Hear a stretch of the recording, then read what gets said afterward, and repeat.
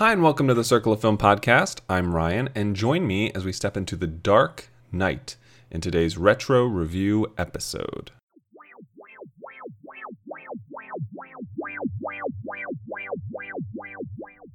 What's this? What's this? It's supercalifragilisticexpialidocious. What is this? A whole new world. What is this?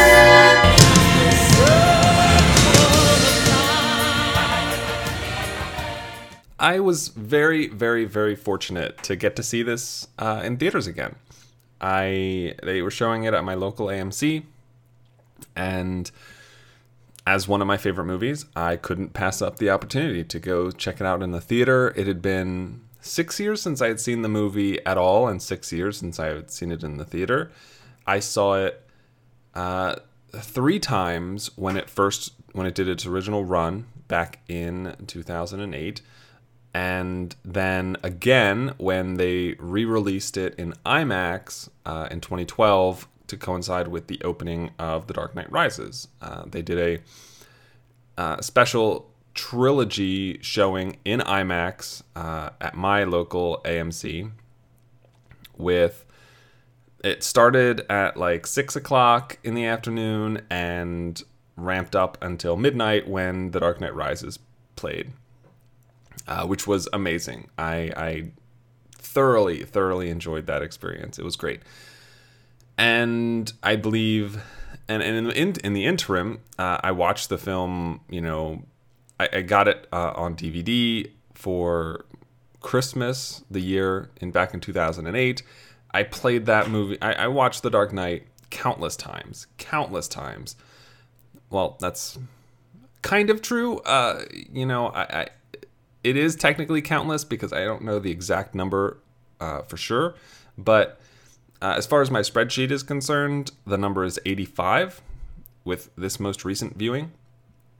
And that feels, if anything, that's probably low. But I think that I'd rather hedge lower than higher in this instance.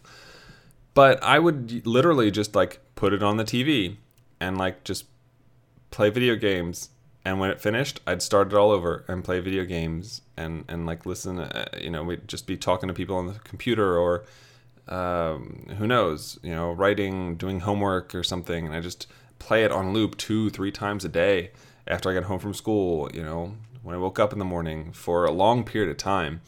And then eventually, the kind of insanity died down and it became more of a let's watch this once a month sort of a thing. And then in 2012, I went, like I said, I saw the trilogy in IMAX. And then I think a week later, I watched Batman Begins and The Dark Knight in preparation to go see Rises a second time in the theater with my then girlfriend. And since then, I haven't seen it. That was the last time. And now, most of the reason for that is, in 2012, when Rises came out, I was already knee-deep into my current film spreadsheet. And so I had become far less concerned with rewatching stuff I liked and vastly more interested in watching things I'd never seen before to add them and their information to my spreadsheet. I had changed the way I viewed movies. And so rewatching The Dark Knight was far less of a priority. Not that I ever lost the love I had for it. I always contained that. And it was mostly, I don't know, just I think part of me felt like I needed the space. Because I think if you're too close to the things that you love, I think you lose some of the appreciation that they have inherently. And it was great to get back. It's been so long, over 6 years, and really just kind of catch up. It felt like catching up with an old friend, how much I'd seen this movie. It's a little insane. If you think, let me see here, because I have The Dark Knight at 86th time. I was one off. 86th time. So I have The Dark Knight at 2 hours and 32 minutes on my spreadsheet. So if at 86 viewings, that's 13,000 minutes, or about 218 hours, or a little over 9 full days of my life I've spent watching The Dark Knight. More than a straight week of my life I have spent watching The Dark Knight, and none that does not upset me in the least. I think it's an incredible film. It's widely regarded as such by the vast majority of people. It like most films, has its detractors, and that's totally fine. I can, at least now, maybe not then, 6 years ago, 7, 8 years ago, I couldn't necessarily see that side of things. Now I feel like I definitely do, having seen the film more recently. But that's kind of what I wanted to get into. That's this isn't going to be me breaking down the film every step of the way, because I'm sure many people have done that, and I don't feel like that adds anything. But I'm just in a position where I want to talk about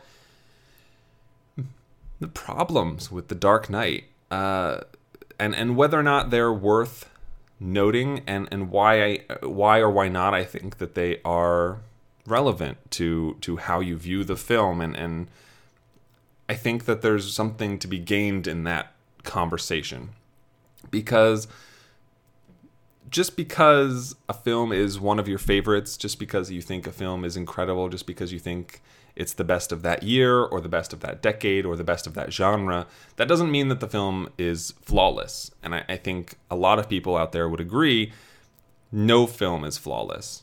It's impossible to have absolutely no mistakes in a film, whether they're mistakes made by a performer, the director, something wrong with the writing, whether it's just that a particular viewer doesn't connect with something, whether you can't understand what's being said or interpreted or communicated. There's something somewhere along the line, whether it's a lighting issue or a score problem, or the production design doesn't look completely authentic, or the visual effects aren't seamless. Something somewhere along the line in a film, there's a misstep. There is. It's in all films, and some more than others, and in some you forgive those imperfections, or maybe those imperfections even add character to that film. They make that film feel closer to what you want, because as viewers, as the audience, we, in our own way, are all flawless with our own imperfections. And I think sometimes seeing those reflected back at us can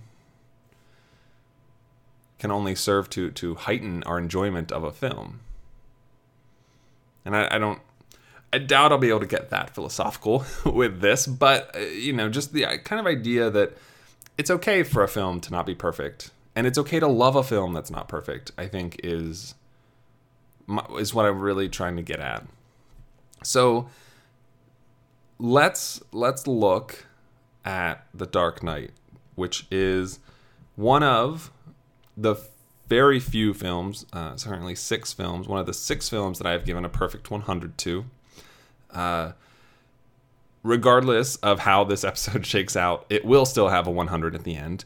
And we can talk about that too, depending on how brutal some of this critique is. But I was on Letterboxd for The Dark Knight, and I think I still haven't even logged it from this recent viewing because I'm way behind. But I stumbled upon one of the more popular reviews of the site, and it was a 1-star review. It was a review from back in 2012 from someone who had put off seeing the film for 4 years after it came out. fine. And I'm not going to quote the review, but I'm going to pull their points, because it's a huge review, and the user is Cohagen's Air. So I don't know if this is the only person to have these particular critiques.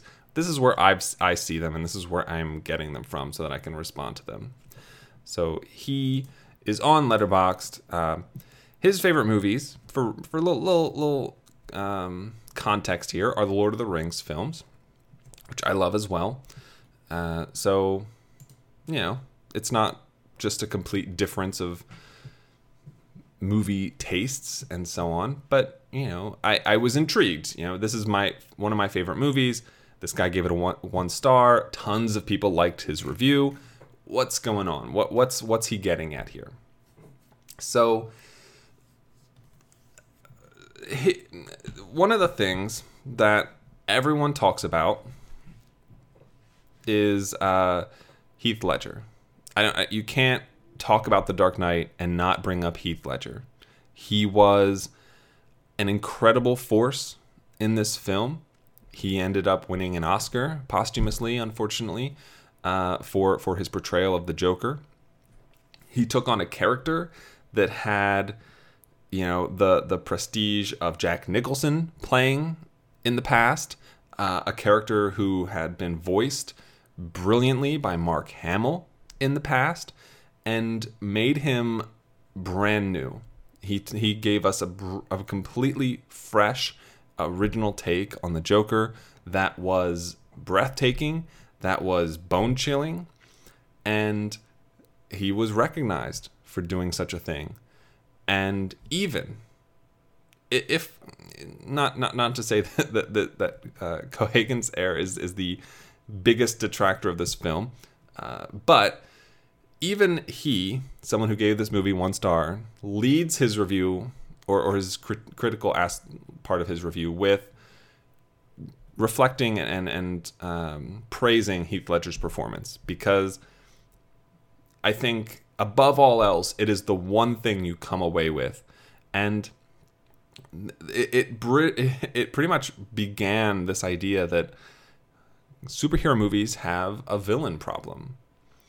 And you look at a movie like Justice League, or what's a more, like Suicide Squad, a lot of the DCEU movies, even a lot of the Marvel movies have villain problems.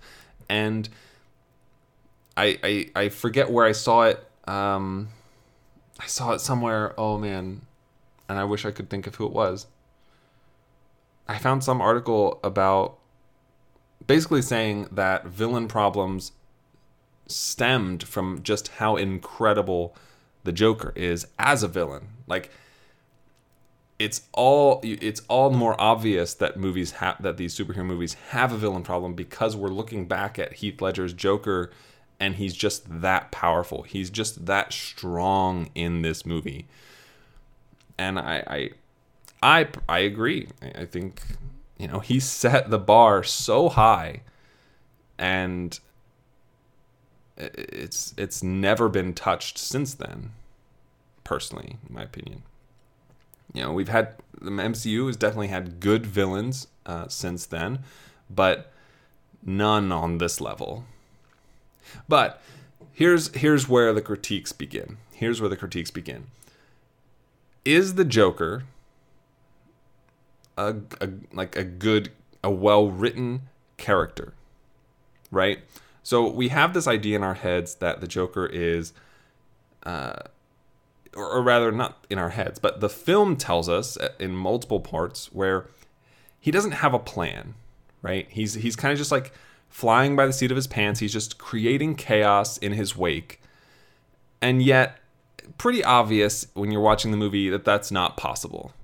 So many of his schemes, and he says he's not a schemer, but he's clearly someone creating all these schemes. He is setting things up very, very far in advance from when he's taken, when he's captured and imprisoned, and you have that guy who comes in with the phone in his stomach. He planned to get caught. We hear that from Gordon later on. He sets up the entire scenario between Rachel Dawes and Harvey Dent. You have all the boats being rigged with explosives and that whole situation. Like, all this stuff is set up. Now, there are moments in the film where we do feel like he is kind of he's kind of improvising. You get these moments where he reacts to something that happened, and you see him have to kind of like adjust his plan a little bit, which is fine. But overall, he's definitely, contrary to how his character claims, a schemer. And the bigger question is, what about him works as it's intended? So, like, think of some of the things that happen around his character. If you look at the opening sequence, one of the most brilliant, like, heist action sequences ever. It's a cold open. It just knocks you over from the beginning as we go through and systematically each of the clowns takes each other out. We get till it's just him left. You have William Fichtner as the bank manager who tries to shoot him. The great reveal of that it's the Joker behind the mask. And then he jumps in a school bus and drives away. And not only that, so the school bus backs in to the bank, then pulls away into a line of school buses. Which it looks great. You get this feeling as it happens, at least for a split second, like that was perfect.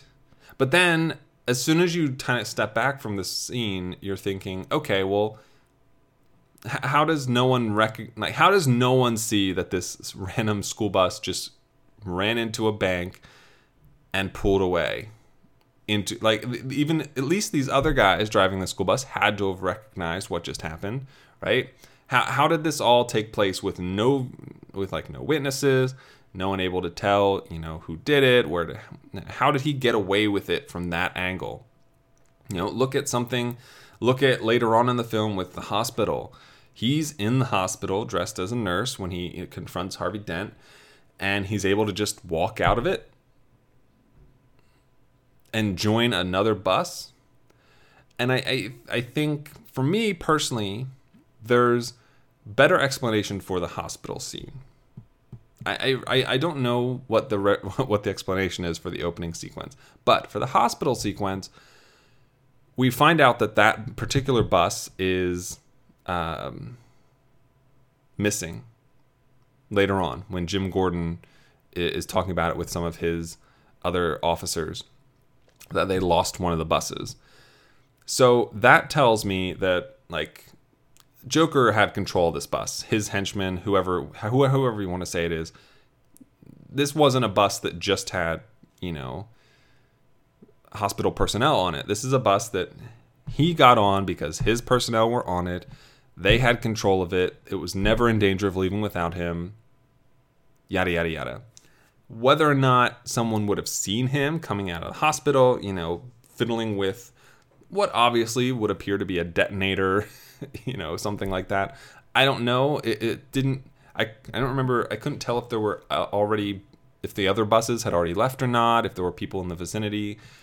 Obviously, everyone was vacating the area, so maybe they didn't see him. They were too busy. Possible. But once the explosions did start, if there was anybody around, they would have looked at the hospital. Most likely, car crash, can't look away. So not seeing him then kind of feels odd, but the bus thing, I can definitely wrap my head around the bus thing. I think that makes sense to me.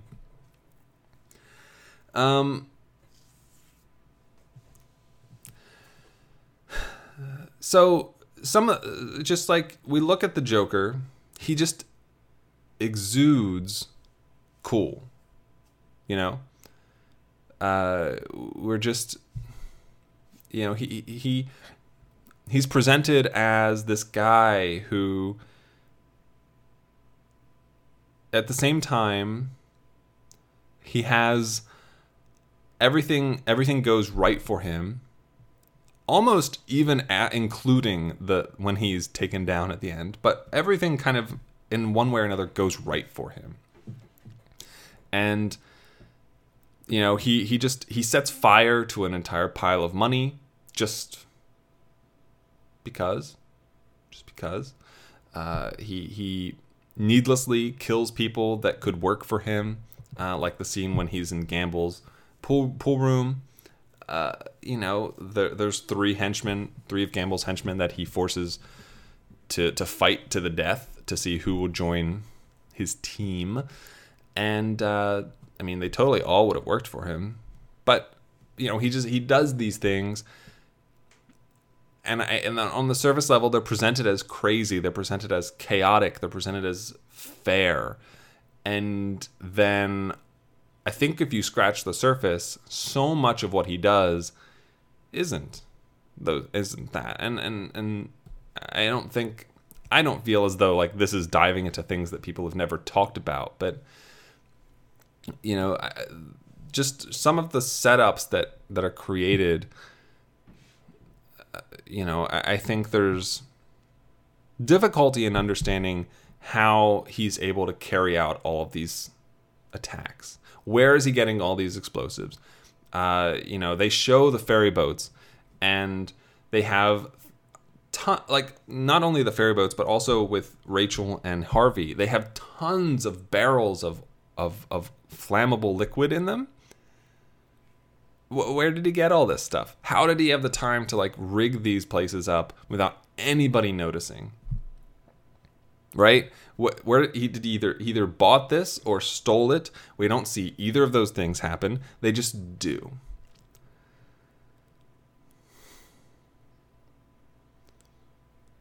And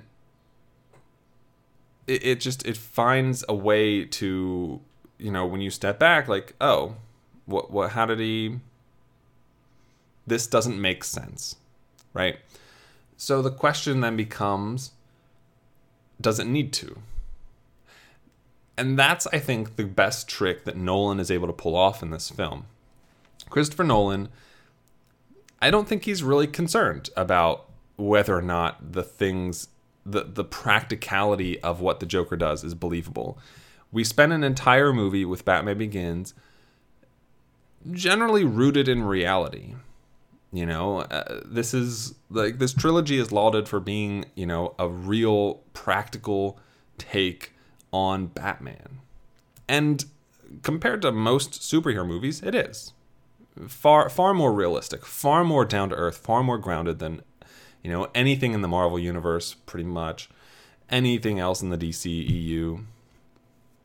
And yet in this movie, we have the Joker who almost seems to manifest like explosives and people and just money out of nowhere. And why doesn't that just, how do so many people overlook these things?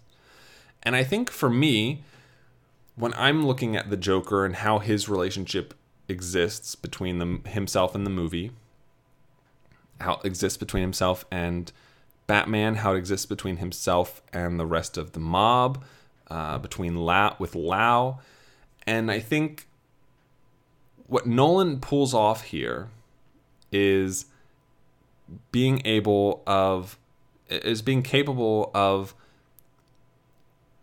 kind of pulling the wool over your eyes, but successfully. And I think with the guy whose review I'm kind of pulling a lot of this from, it didn't work on him. And that's fine. I think it's a magic trick, and, you know, I think most people want to be fooled. but some aren't.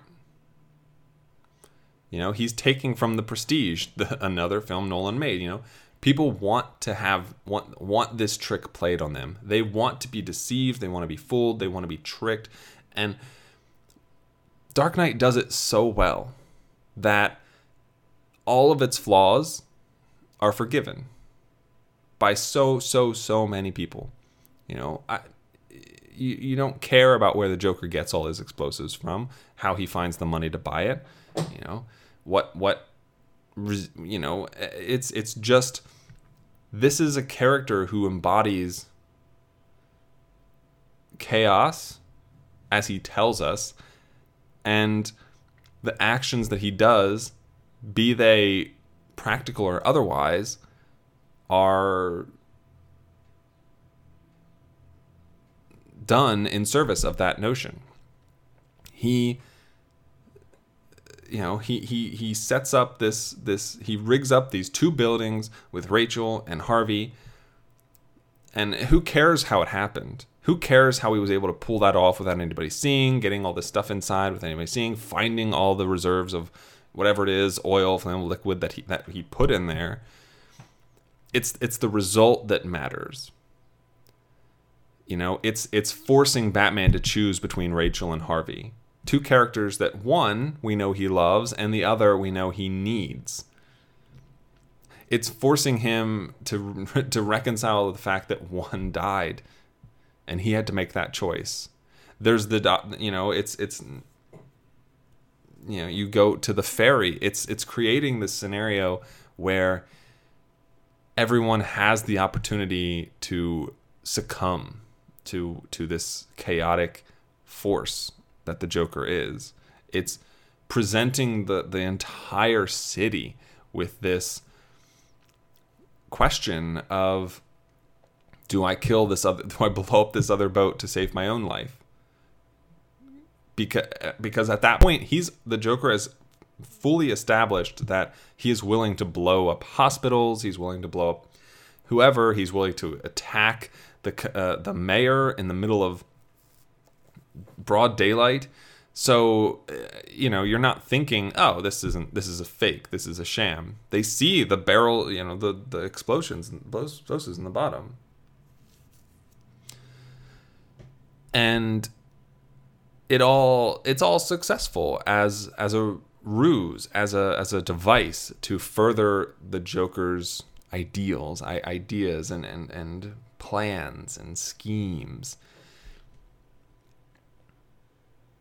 And so I think for me, I definitely recognize, I don't know if that necessarily could have been done or pulled off or happened or what have you.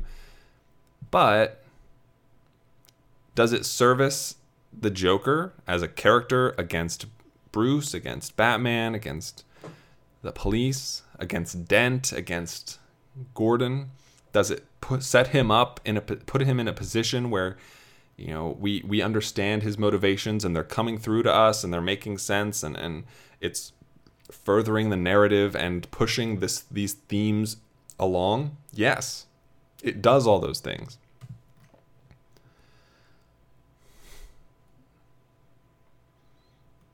So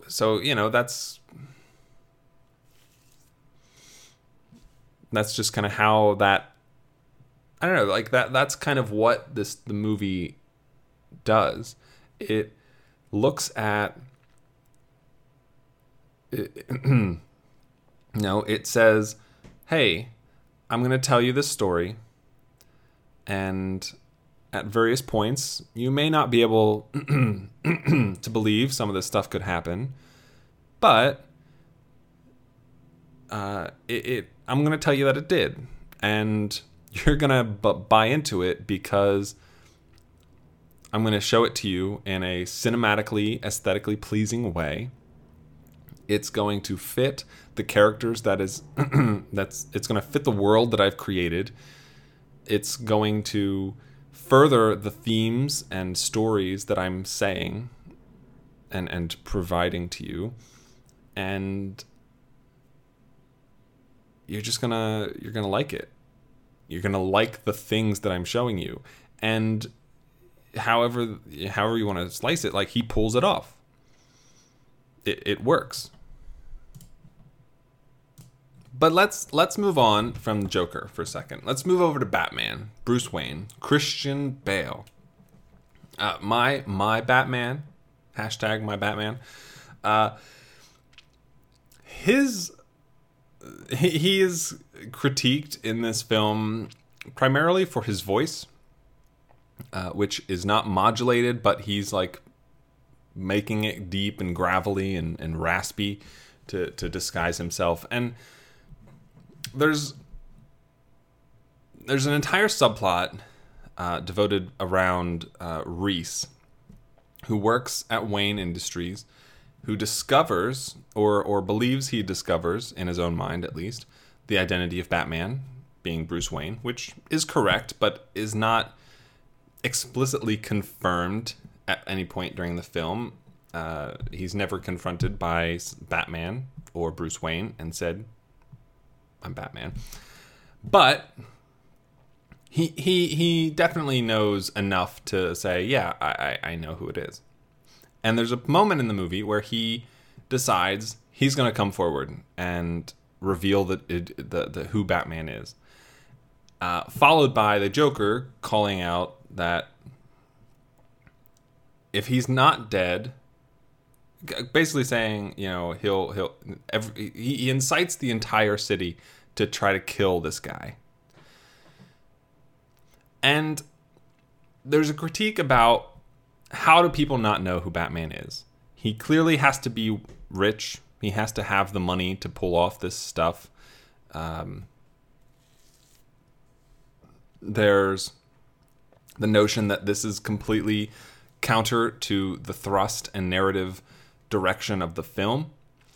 How do the people of Gotham not already know who Batman is?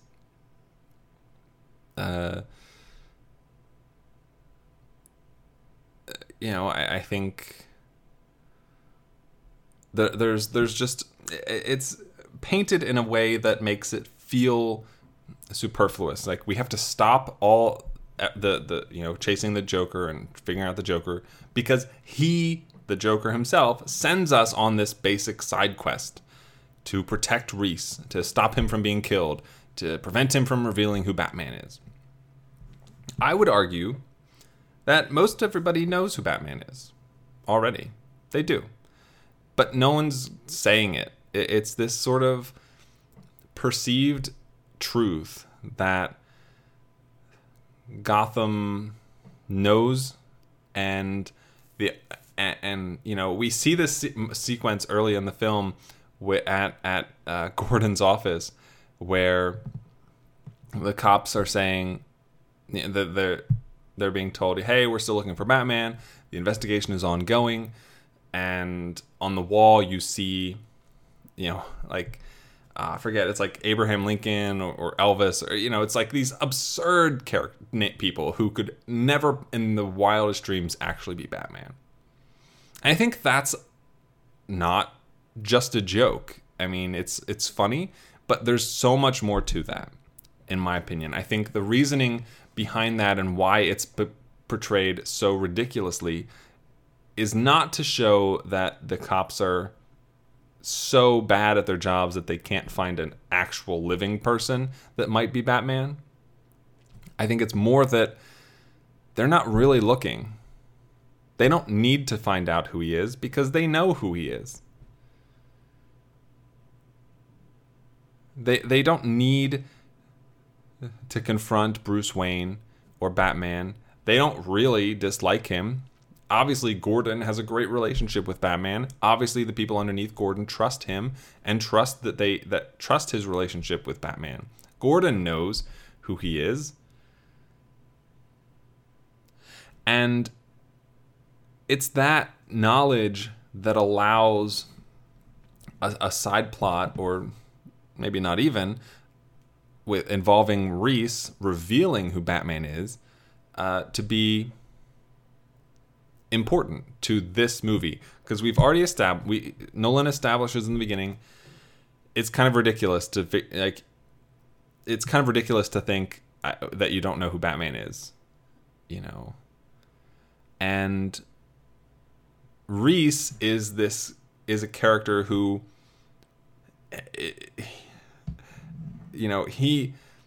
everyone else doesn't have like actual physical proof that Bruce Wayne is Batman. Reese has it. He's like, oh, I know it has to be Bruce Wayne because I see his Batmobile. It's right here, being made by Wayne Industries. It's got all of his other toys. It's got it's his suit. It's his cowl. I have everything. I have definitive proof. Bruce Wayne is Batman.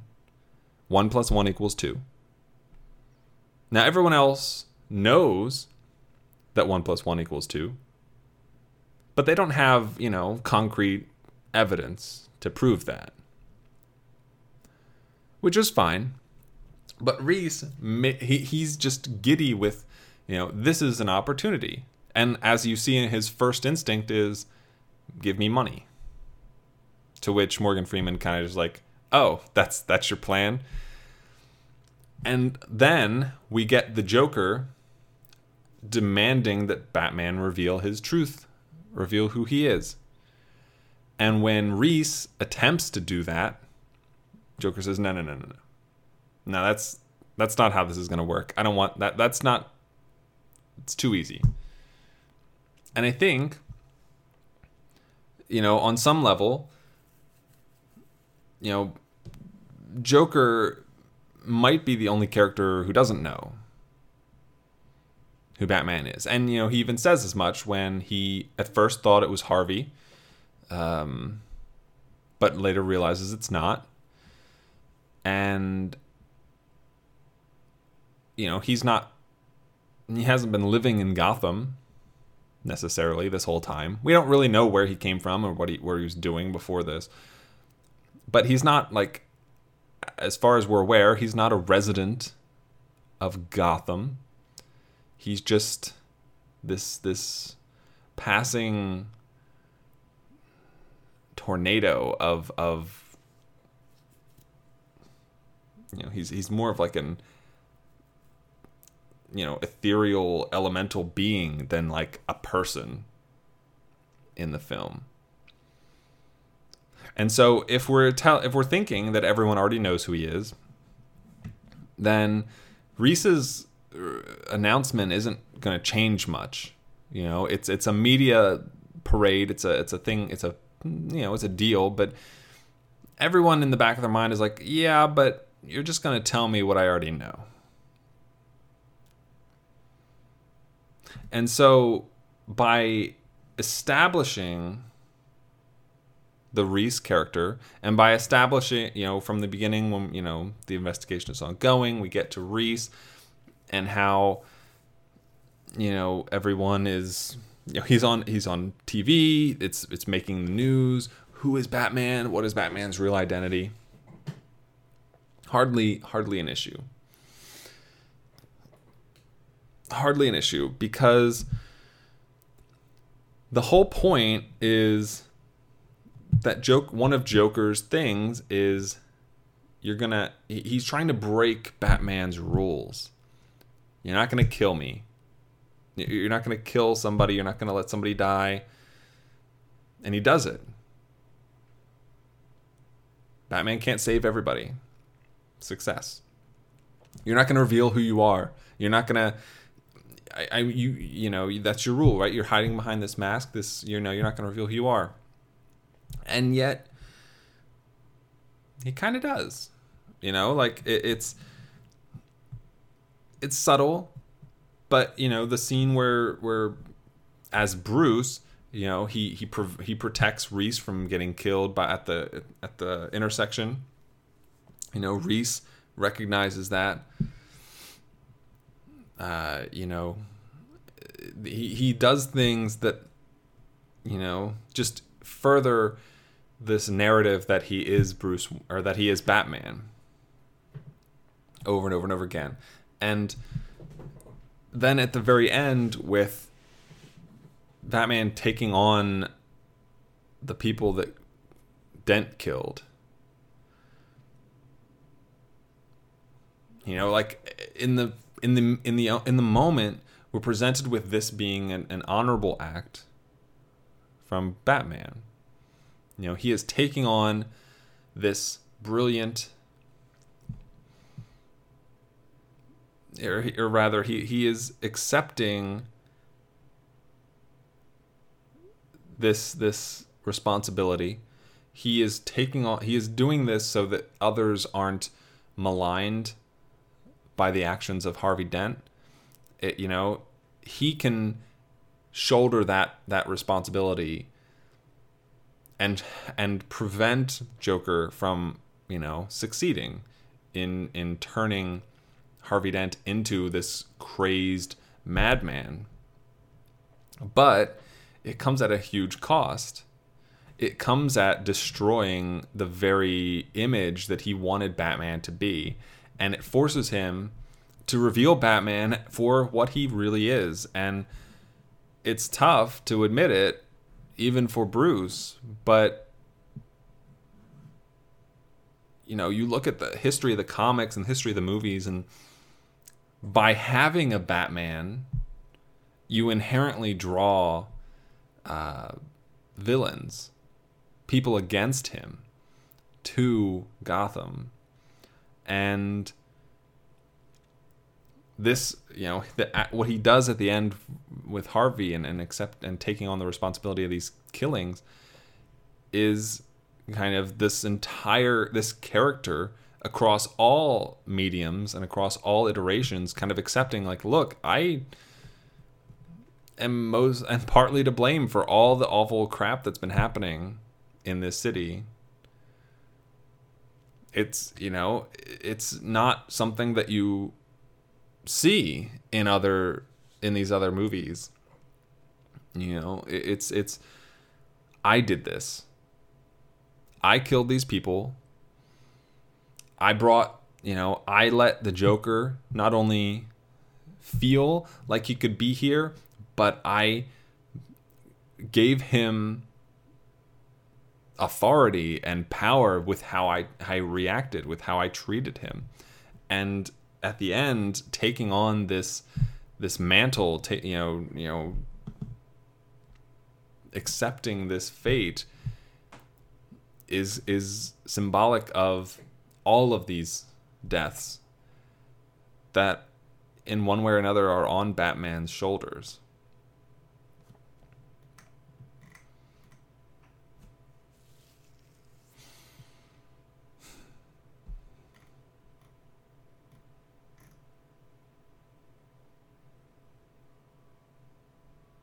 So, let's look at Rachel. Let's look at Rachel Dawes. Recast as Maggie Gyllenhaal in this film, taking over for Katie Holmes, which I think most people are pleased with. I like Maggie Gyllenhaal. I think she's very good in this movie as Rachel. Better than Katie Holmes was, but Katie Holmes was okay. I think there's too much Katie Holmes hate, I guess, is the point. Too much. In this movie, we have Rachel and Bruce, who have kind of gone their separate ways after the end of Batman Begins. He is way too obsessed with Batman, which she tells him as much at the end of the first movie. And if he ever decides to not be Batman, she'll be there. She'll be there for him. But as long as he is, then that they can't be together. And he's fine with this. Like, it obviously hurts because he loves her, but he's fine with this because he doesn't want to put her in any more danger than he has to. He doesn't want to let her be used as this bargaining chip. And I would say that, I don't know what he'd been doing in the 4 years between, or 3-4 years between Batman Begins and The Dark Knight, but it seems to me that it worked for the most part. Rachel ends up being taken by the Joker, but not because but only because the situation with Dent and that whole scenario kind of threw everything out of whack and involved Rachel in that way. So we get this letter from Rachel that she gives to Alfred that essentially tells him, yeah, I care about you, but I'm going to marry Dent. Because for her, it's pretty clear, like, he can't rid himself of Batman. It just, he can't.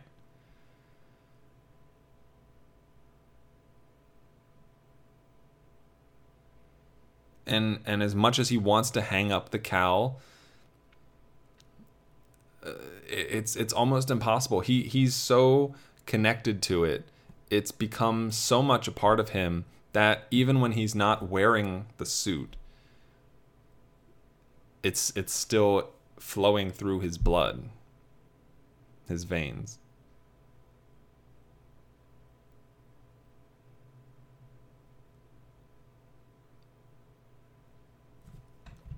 And I think that when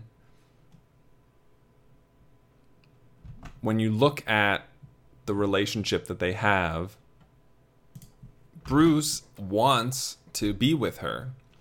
And it's this inner conflict that he holds throughout this whole film. We see him at the party that he throws for Dent.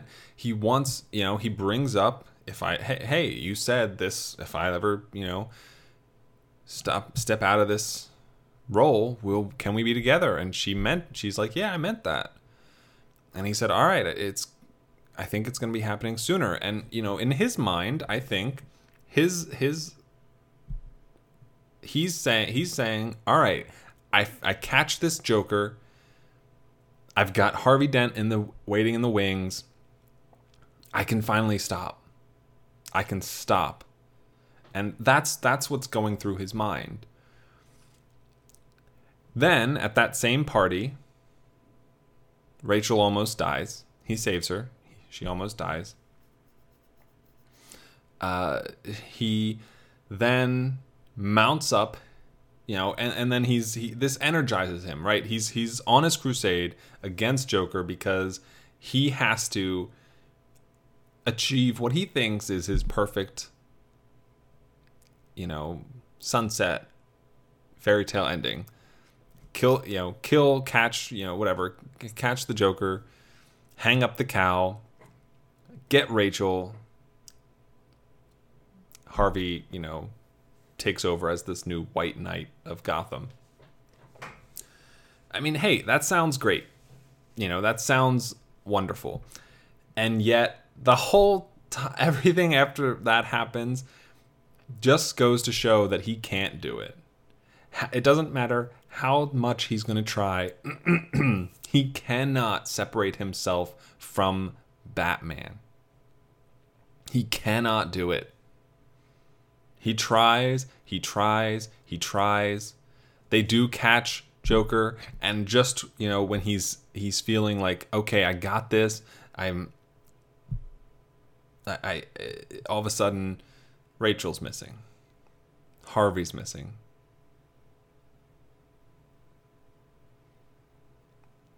And it's not over yet. Not only is it not over, but what was supposed to happen, the future that he thought of, it can't happen anymore. Rachel's dead. Now he doesn't have her at the end of this. She's not the light at the end of this hallway anymore. Harvey, this guy who's going to, succeed him? No. He's not. He's crazy. He's killing people. And then he dies. He's killed as well. The two main epilogue moments that he wanted, that he was striving for, are ripped away from him by the Joker. And so at the end of this movie, not only has he just agreed to, be the, take on the responsibility of all of Harvey's killings, he no longer has the love of his life waiting for him. He no longer has his successor ready to step up.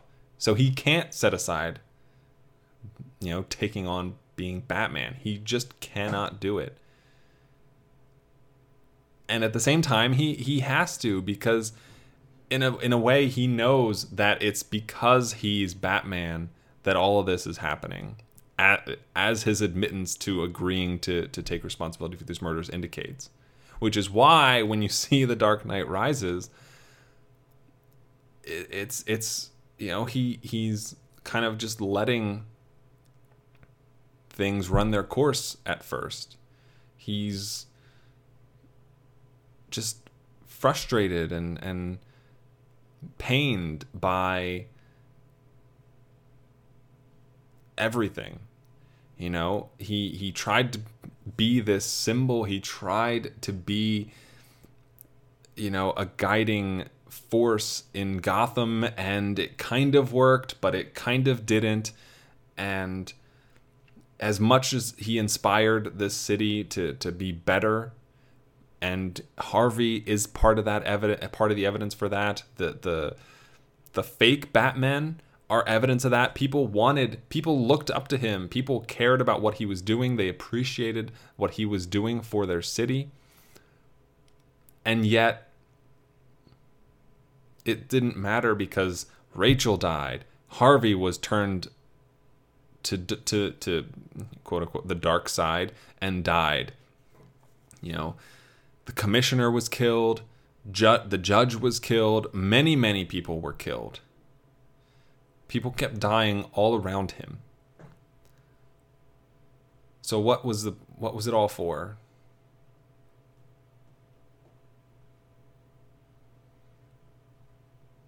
And at the end of The Dark Knight, I think part of him thinks that you say I killed these people, and now I can't be what I was before. I'm no longer this symbol for good.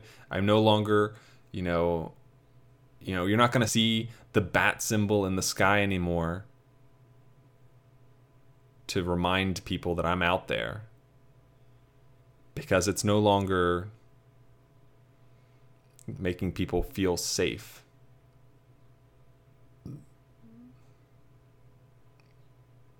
So now they kind of force him to hang it up at the end. He's forced to set aside Batman, because if he doesn't, who knows how much worse, how many more awful things are going to happen because of him. So Rachel gives Alfred this letter saying, I'm not leaving Harvey. And her death didn't prevent Alfred from wanting to give Bruce the letter. Right? We see him put the letter with coffee or something. And then that's not, he was going to give it to her, give it to him despite her death, because it's the truth and because he deserves to know. But it's this inner reflection from Bruce where he, kind of reflects on, or not less reflection, but more just like despair that she was going to leave him. He tells Alfred she was going to leave him for me. He's like, Dent can never know. We can't tell him. And in that moment, Alfred realizes that he can't tell Bruce. Right? He can't know what was going to happen because he sees the place Bruce is already in he knows that he's already taken and suffered the slings and arrows of being Batman. It's beaten him down again and again. He's being pushed further and further to his limits by Joker. And maybe he could have maybe he wouldn't like succumb completely learning the truth. But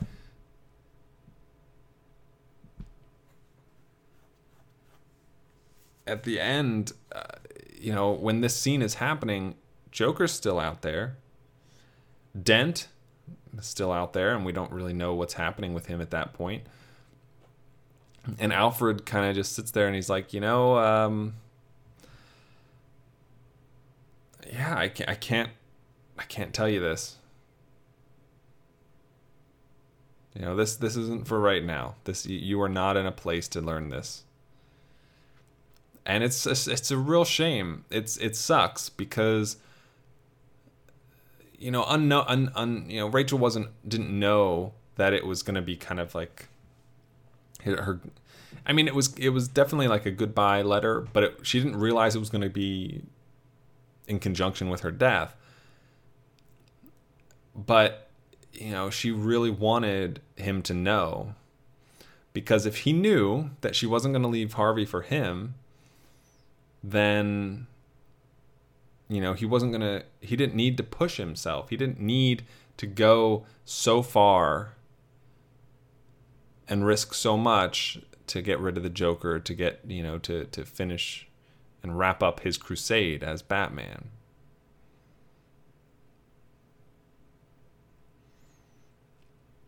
But in a way, I think the letter and what it represents is a little contrived, maybe. It's a little too simple, almost.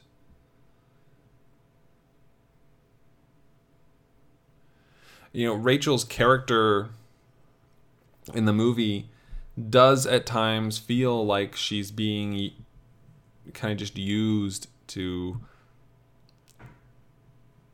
create tension between Harvey and Bruce.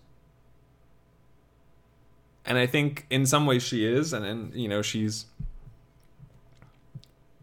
used by the Joker to create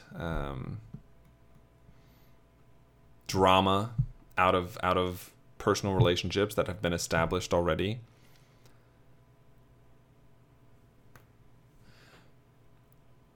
But more than that, and I think the point of her in this movie and why she's here and what she serves the plot as, it's following her arc in the film is a little, I mean, it is quite romantic in nature, and as the female character of the movie, that is not the best, but I think there's more to it than just being used to pit Harvey and Bruce against each other. There's a line she says early on to Harvey that to the effect of, if they're not shooting at you, you're not doing your job right. Which is kind of funny. But, I mean, this is no just throwaway line. Like, that's Batman. It's Batman, right? Batman shot at all the time. And I think at that point in the movie, and later on when she talks to Bruce, and, he says, hey, if I really can get this, hang up the cowl, if I really can put Batman away, are you still going to be there? She says yes. And this, this line she says comes before then. I think I'm interpreting that, at least, as she still really does love him, right? She says as much, and she still, given the option at that point in the movie, wants to be with him. But this is coming on the heels of a few years now where she hasn't really been involved with Bruce and Batman. And now she's with Harvey, who is basically doing more than Batman could ever have done, which Bruce admits, without wearing a mask. And so they have this conversation at the restaurant where Harvey remarks to the effect of, surely Batman doesn't want to do this forever. Surely, he's looking for someone to follow in his footsteps, to take up the mantle when he's done. He can't do it forever, which is true. And it leads to, and I think, this revelation that Rachel has of like, well, maybe Harvey isn't this guy that I can be with either. Maybe he's not going to be able to settle down and ever put this life away and set it aside. But what happens is, right after the conversation she has with Bruce, Harvey pulls her aside and says, I don't want that. I want to be with you. He asks her to marry him, in as many words. And it comes from him, and she doesn't know what to say or how to respond or how to answer at that moment. But you can see that Harvey took the step that Bruce never could, never would. And I think she realizes in that moment that she's just been fooling herself, even 5 minutes before then, fooling herself into thinking that Bruce is ever going to be able to set aside Batman. There's no evidence supporting that. He took care of Ra's al Ghul. He took care of Scarecrow. And even when Joker wasn't out gallivanting around, he didn't put it away. Even when she and Harvey were knocking it out of the park, putting away all these mob bosses, mob underlings, mob guys, he was still he still didn't put it away. And not only that, but just his mere presence breeds these kind of individuals like Joker. And it's a cyclical, parasitic relationship that they have with each other. And then here's Harvey saying, I'm not that way. I mean, not explicitly saying that, but implicitly saying, I'm not like that, right? I want to settle down with you. I want to spend my life with you. I want to be with you. I'm not going out at night wearing a mask. He says that at the dinner. If I was going out at night, somebody would notice. He's not doing that. He's choosing to spend his time with her.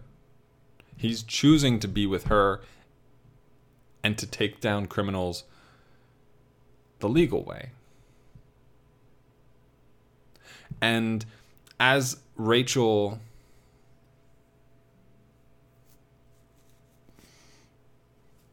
continues through the film, and she nearly dies, and like Bruce saves her from the Joker after she's thrown out of the penthouse. And she kind of is just like, her reaction is absurd that they fell all that way, and she's just kind of like, well, thanks for catching me. It's ridiculous. But it fits the situation for their characters, because She's saying, oh, this is what life with Batman is like. I'm constantly in danger. My life is going to be on the line. And then at the end, it's just like, oh, well, it's fine. Just another day. And it's kind of exhilarating in a way, if you have that part of you that desires to have your life put in danger every other day. But it's not, no one wants that, because it only takes one time for it to go wrong and you're dead. Whereas with Harvey, yeah, it's not the safest situation either, but it's a hell of a lot safer than with Batman. And, it all kind of comes second nature to him to be this lightning rod for these crazy people, these absurd, powerful, unique, ridiculous individuals. And this whole party sequence kind of hammers that home into her head. And that's why she decides, I can't be with him. I'm going to be with Harvey.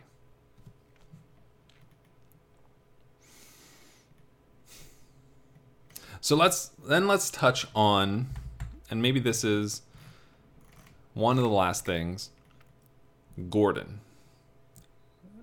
Gary Oldman, who I love in this movie. I love as Gordon, Jim Gordon. I think he's great. He goes from head of the major crimes unit in this film to commissioner. Finally, commissioner, which is great. Unfortunately, it comes at the expense of the actual commissioner being killed. But, you win some, you lose some. At one point in the movie, as I mentioned, Joker, totally cool with trying to kill the mayor in broad daylight, as he does. And in the process, he fails because Gordon jumps in the way. So there's this... They know... So as far as I'm aware, what I've understood from the film, the police know that the mayor is a target. They saw the Joker has left clues. They have a lot of security in place. They are monitoring the windows for snipers. Batman, Bruce Wayne, technically Bruce Wayne, not even Batman, is on the case. He goes to this apartment that he's able to find off of the fingerprints of the bullet and so on and so forth. And he finds just a scope, not a gun, just a scope. The blinds are on a timer. Blinds go up. The security sees the scope and fires at it.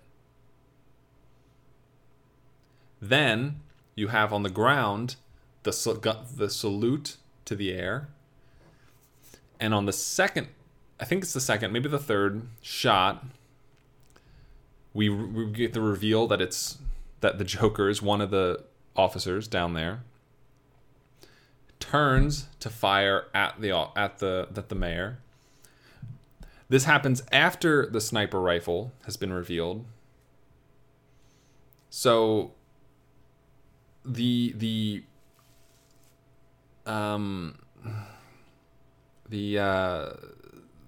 on guard, so they've already seen the scope, but this is like split seconds, like we're splitting hairs here. Scope is seen, they fire. I think scope reveals first fire, second fire, turning to shoot and trying to kill the mayor. I think that's the sequence that happens. And Joker turns to shoot him. I think, and he's got like other people there with him on his side too. And again, like this is the thing, like how did he get into this police officer's uniform? How did nobody see him? Pretty unique scarring on his face that, oh look, happens to resemble the guy who's like terrorizing the town. Again, this is practicality. But functionality of in service to the scene, great. And you get Gordon throwing himself in the way, and I don't. There's no evidence, in my opinion, that proves that like the way he steps in front of the mayor has anything to do with where he thinks the shot is coming from.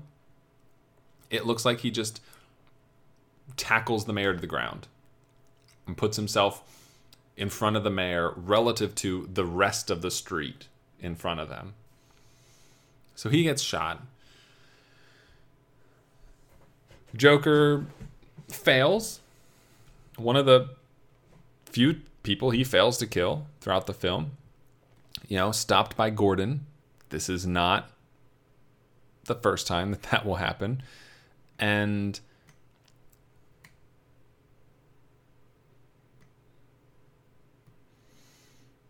it ends up being what ends up happening. Gordon is perceived dead, and he doesn't tell anybody, or it's never revealed who actually knows this. Clearly, it wasn't Dent. Clearly, it wasn't the mayor. Wasn't his family. So, wasn't Batman. So, if anybody knew, it was his untrustworthy, shady cops. And all of this in service of the plan to lure the Joker out with Harvey. Now, this is a pretty convoluted plan. I'll be honest. So, if the plan is...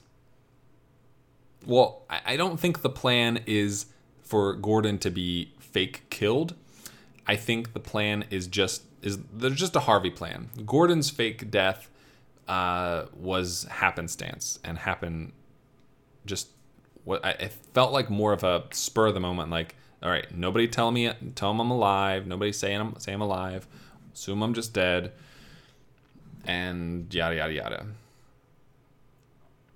Because what ends up happening, Harvey reveals himself to be Batman. It's a lie. I am the Batman. Which is funny. It's great that this came out the same year as Iron Man, which also had I'm Iron Man. So crazy that both, and like completely opposite intentions behind these two reveals. So Harvey, transported to prison, brings out Joker. Of course, 100% he's going to come out with this declaration. He's going to attack and try to reveal and get a hold of Dent. And at this point, as we later learn, he thought it was Dent. He believed it until... And then, you see him recognize Batman's Batmobile. And he gets this look on his face like, well, wait a second. If I'm about to kill Batman, which he doesn't want to kill. Like, if I'm about to catch Batman, how is that Batman? And so it's this double, which is which the cops were like intending for Batman to come as well. Like, they had their plan in place, but they knew Joker was going to Joker and Batman was going to Batman. And so you get to the point where there's this huge action sequence, this huge set piece between all these trucks and Joker, and he's got a rocket launcher. They are diverted down onto this lower Fifth Avenue. They come back above. The helicopter is ripped out of the sky by a wire hanging across the buildings. There's a lot of like conveniences and coincidences that work perfectly in the moment. And then you have Batman wrenching these plans. You know, he upends the freighter truck that Joker's in, that he's driving. It flips on its head. And then you get this great scene, this great conflict with Joker just getting to his feet. He's got a gun in his hand. He stops in the middle of the street as Batman drives toward him, and he wants him to do it. He wants him to hit him. Because that will just destroy who he is, what his entire being is.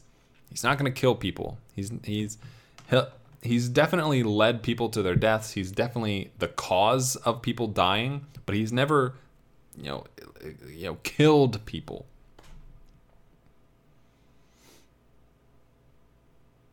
And he can't do it this time either.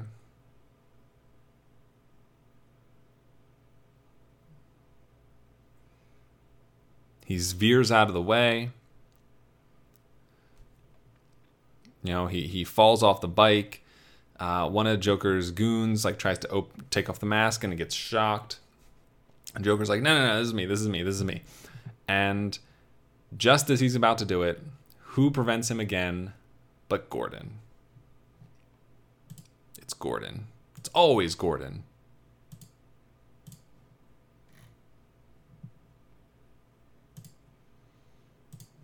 And this, like I said, some of these plot contrivances, tough to swallow, and some of them, even in the moment, you're like, would that really have happened that way, that perfectly? But when you're in the moment, it feels right for most people. The magic trick works. With the score in the background, the steadily building engine of the bike, the tension mounting, the confrontation between Batman and Joker, the reveal that Jim Gordon is alive, the concern over Dent and the slaughter truck and the rocket launcher, and the Joker appearing behind the old guy to shotgun the security guard in the face. All these moments coalesce in a brilliant action sequence.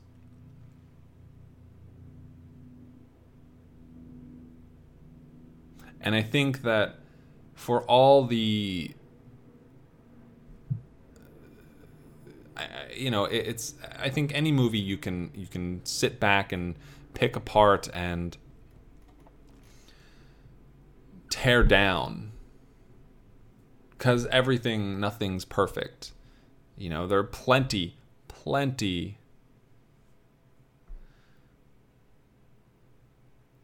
of mistakes in all movies.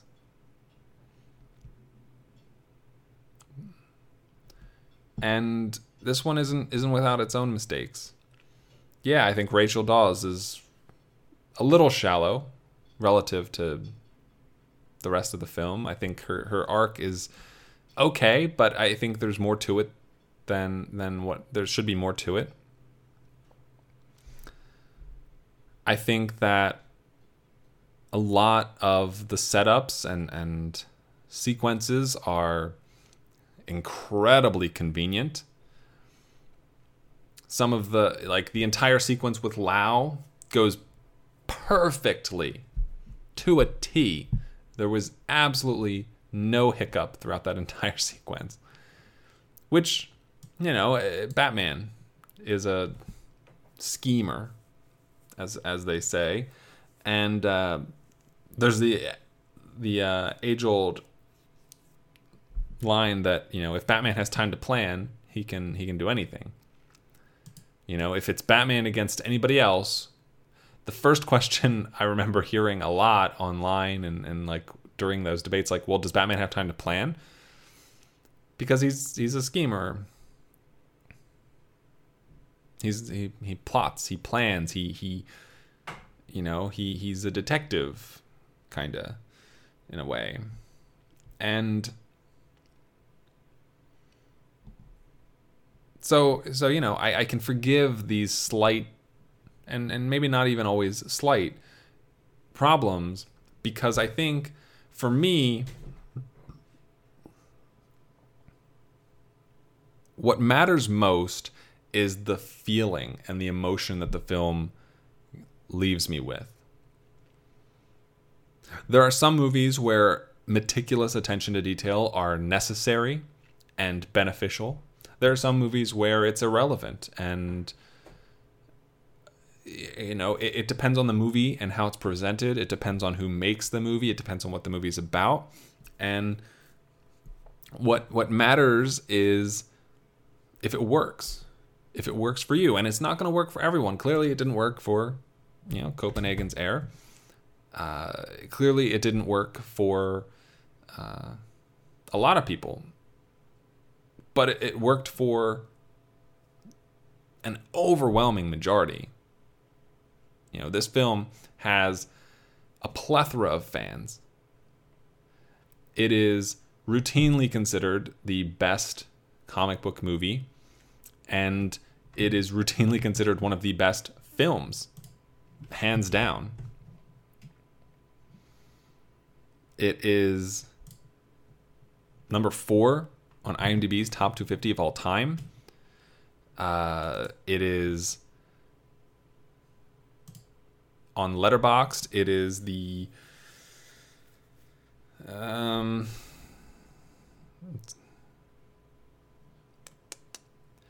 let's see, 12, 24, 27, 30, 1, 2, 33rd highest rated film on Letterboxd of all time. And it is 5th in the decade of the 2000s, which includes Band of Brothers TV series and Planet Earth TV series. So I mean it's heralded by almost everyone, a majority. In the Letterboxd top 250, it is number 14. I didn't realize. I just noticed that. That's neat. It is number 14 in Letterboxd top 250. It's there's again, like, I don't need to tell you how much people love this movie. They do. It's overwhelming. The question is, how does it overcome its shortcomings? It does it by feeling right. And, you know, that means a different thing to different people. There are plenty of beloved movies that have, like, really glaring plot holes. And, you know, you can find, you know, articles and lists and so on and so forth that hammer that home and make that apparent.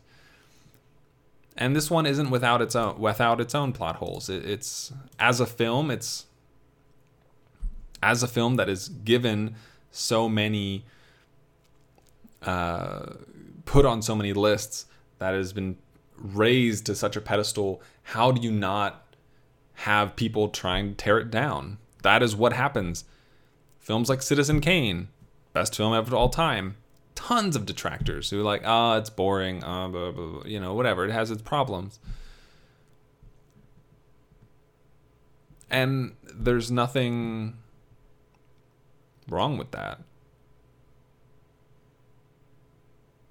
I mean, some fans will get a little crazy. They'll yell and scream and threaten you if you don't love their favorite movie, which is absurd. But in a perfect world,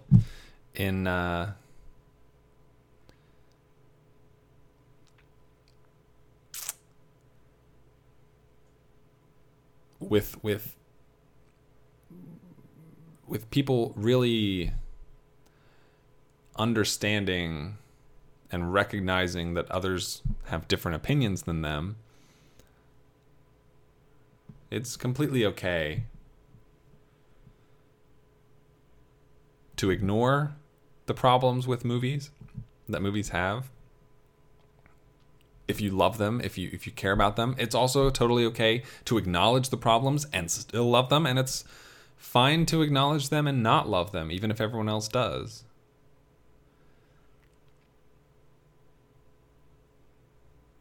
Just because I love The Dark Knight doesn't mean everyone else has to. Doesn't mean that if you don't, that, we can't be friends, or that, we have nothing to talk about, or that we can't agree on a different movie. Like I said, this guy, Copenhagen's Air, he doesn't love, probably, and seems to actively hate The Dark Knight, as evidenced by his review. And that's totally fine. I'm totally cool with that. He loves The Lord of the Rings, and I love The Lord of the Rings. So, his favorite movies I love. Just, maybe not as much as The Dark Knight, but I still love them. We have, to find someone who absolutely disagrees with you on every single movie, you can't. The same way you're not going to find someone who agrees with you on every movie. And to try to find that and to try to believe that everyone else should is folly. So I love The Dark Knight. I loved getting to see it again in theaters. And I think that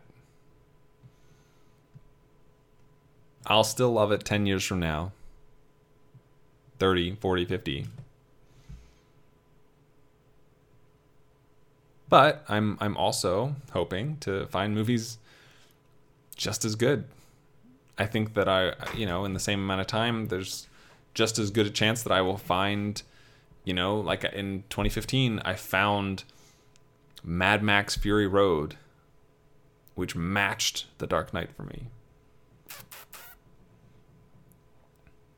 Who's to say when the next one of those will be? Might not be 7 years after that. So, might take me 4 more years to find another film that gets a 100 score.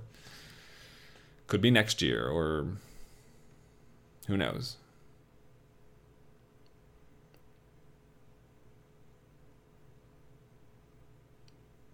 So, that has been my review for The Dark Knight.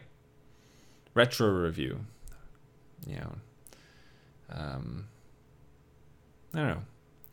If anything, I hope I might have illuminated 1 or 2 things for you that you hadn't thought about, or cast something in a different light. I will say, I saw another review on Letterboxd that talks about the Joker as a woman. Let me see if I can. I'm gonna link both of these reviews in my show notes if you would like to take a look at them, because I should. Let me see. It is one of the more popular reviews, but I don't.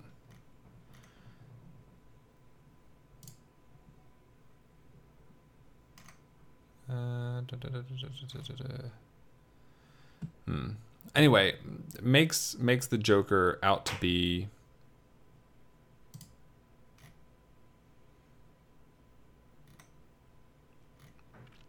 man, I really want to know.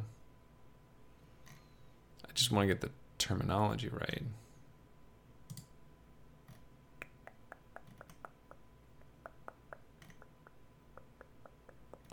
I don't know. We will I'll add it to the show notes, and that's about it. I don't see, unless I liked it on here. Maybe I did.